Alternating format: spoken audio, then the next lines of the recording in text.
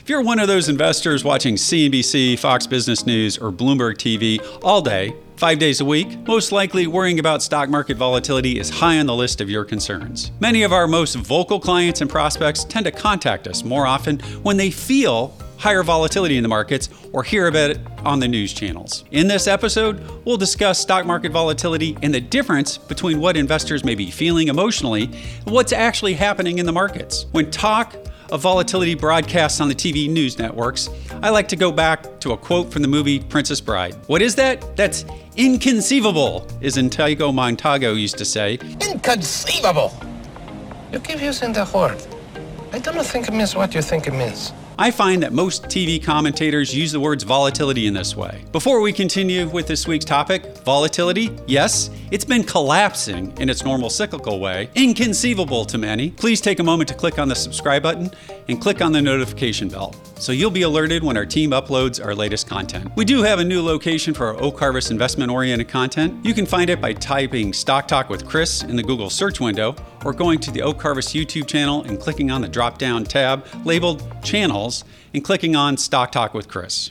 In previous videos, we've discussed many ways to measure stock market volatility, or many indexes that track market volatility. We've discussed the difference between realized volatility and implied volatility in the past. Measures of implied volatility discussed previously include the MOVE Index, a Bank America index that measures Treasury bond market volatility. We like to follow this index to measure stress in the collateral markets. Why?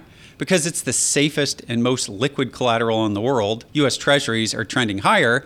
It forces leveraged players to sell assets, whether they want to or not. We've discussed the Spot VIX Index many times over the last few years in our educational videos. This calculation is widely quoted on TV as a measure of stock market volatility. However, viewers remember that it's a calculation only. It's a calculation of implied stock volatility. It is not, I repeat, it's not a tradable index. It's not realized volatility. While it's one of the most widely recognized measures of stock market volatility, it's not tradable. It's not predictive of future stock market moves. It's a calculation derived from quoted prices on S&P 500 index options, both puts and calls. It isn't even calculated based on actual real-time trading data. It's the average of the bid or ask quotes, whether securities trade at those levels or not. It's math. It's not real trading. Investors recently, due to the increased popularity among retail investors in trading 1 to 0 day options around news events, the marketing geniuses at the Chicago Board of Options Exchange launched a 1-day CBOE volatility index. It's the VIX 1D index. I won't get into how it's calculated, but suffice it to say, the team at Oak Harvest recommends that no one speculate in these types of instruments. So what's someone who's watching the financial news network supposed to do when most of the financial commentators on TV start talking about high market volatility? What are they supposed to do? Ignore it. Turn off your TV. Why do I say this? Because most of the data these financial experts tout is not predictive or useful in determining market volatility or the direction of future stock prices. How can it be predictive when it's not even using actual trades? It's just using the average of quotes. Investors, as much as the TV financial hosts want to talk about market volatility being high, they're wrong. They're making things up. Take a look at the weekly chart of the 2-month forward volatility futures contract. This is actually tradable in the real markets. This is what market participants really think and put their money at risk about the direction and level of future volatility. As one can see, throughout the middle of 2022, the forward volatility never exceeded 32.5 for virtually any period of time. It stayed above that level for hours at most. Every time it got to that level in price, market participants came in and bought back their volatility hedges, culminating in a final peak at around 32 in mid-October of 2022, just as the S&P 500 bottomed out the week of October 14th. Take a look at the chart of the S&P 500. No, I'm not a chartered financial technician, but I can't find an example of this pattern for the last 20 years that wasn't bullish. Once again, my magic number for the cash S&P 500 is a monthly close above 41.25 to 41.30 and a monthly close on the NASDAQ composite cash above 12,100. Take a look at the shorter-term daily chart of the 2-month volatility future. This daily chart of forward implied volatility is down and to the right in a stair-step fashion.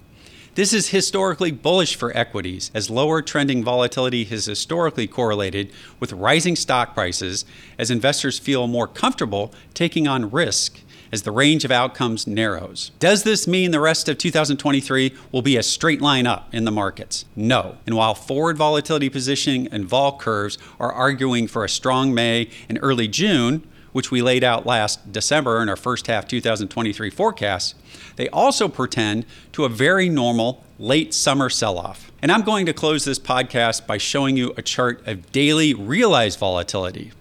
This is what the markets are actually doing. It's not what you feel when you watch TV or your screens or what the option traders are pricing in. This is actually the math behind market volatility that is happening right now.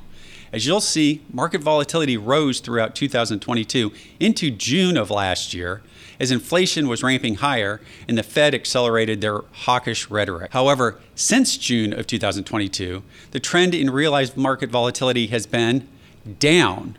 Not flat or up, as many on TV would lead you to believe, but down and to the right, lower highs and lower lows. We are now quickly approaching realized volatility levels that existed pre-market sell-off in 2022 and pre-Fed interest rate increases. If you want a reason why your portfolio is likely recovering when the newsletter writers and TV anchors are pitching fear and market collapses, look no further than this chart.